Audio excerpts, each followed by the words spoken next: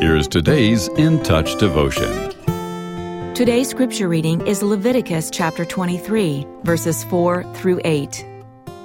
These are the appointed times of the Lord, holy convocations which you shall proclaim at the times appointed for them.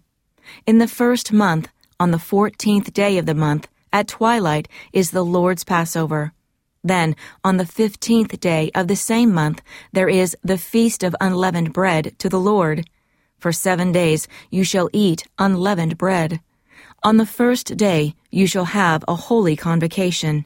You shall not do any laborious work.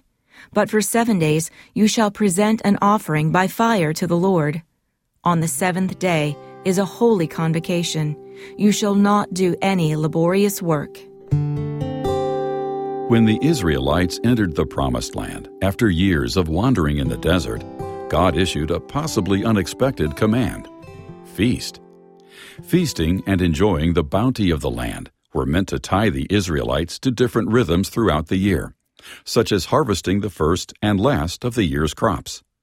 Festivals were also a way of commemorating the mighty acts of God on the people's behalf, like the night of the Passover, when God spared all who'd painted their doors with the blood of a lamb.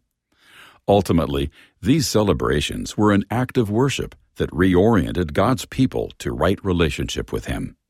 God was their provider and sustainer, so they feasted with gratitude.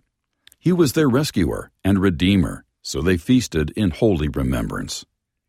Today, those of us who are believers can learn healthy spiritual habits from these observances prescribed by God for the ancient Israelites.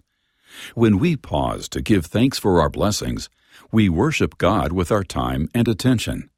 When we gather to simply enjoy His good gifts, we remember that every good thing given and every perfect gift is from above, not from our own striving.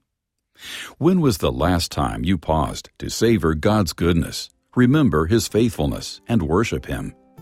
Consider taking time today to taste and see the goodness of God.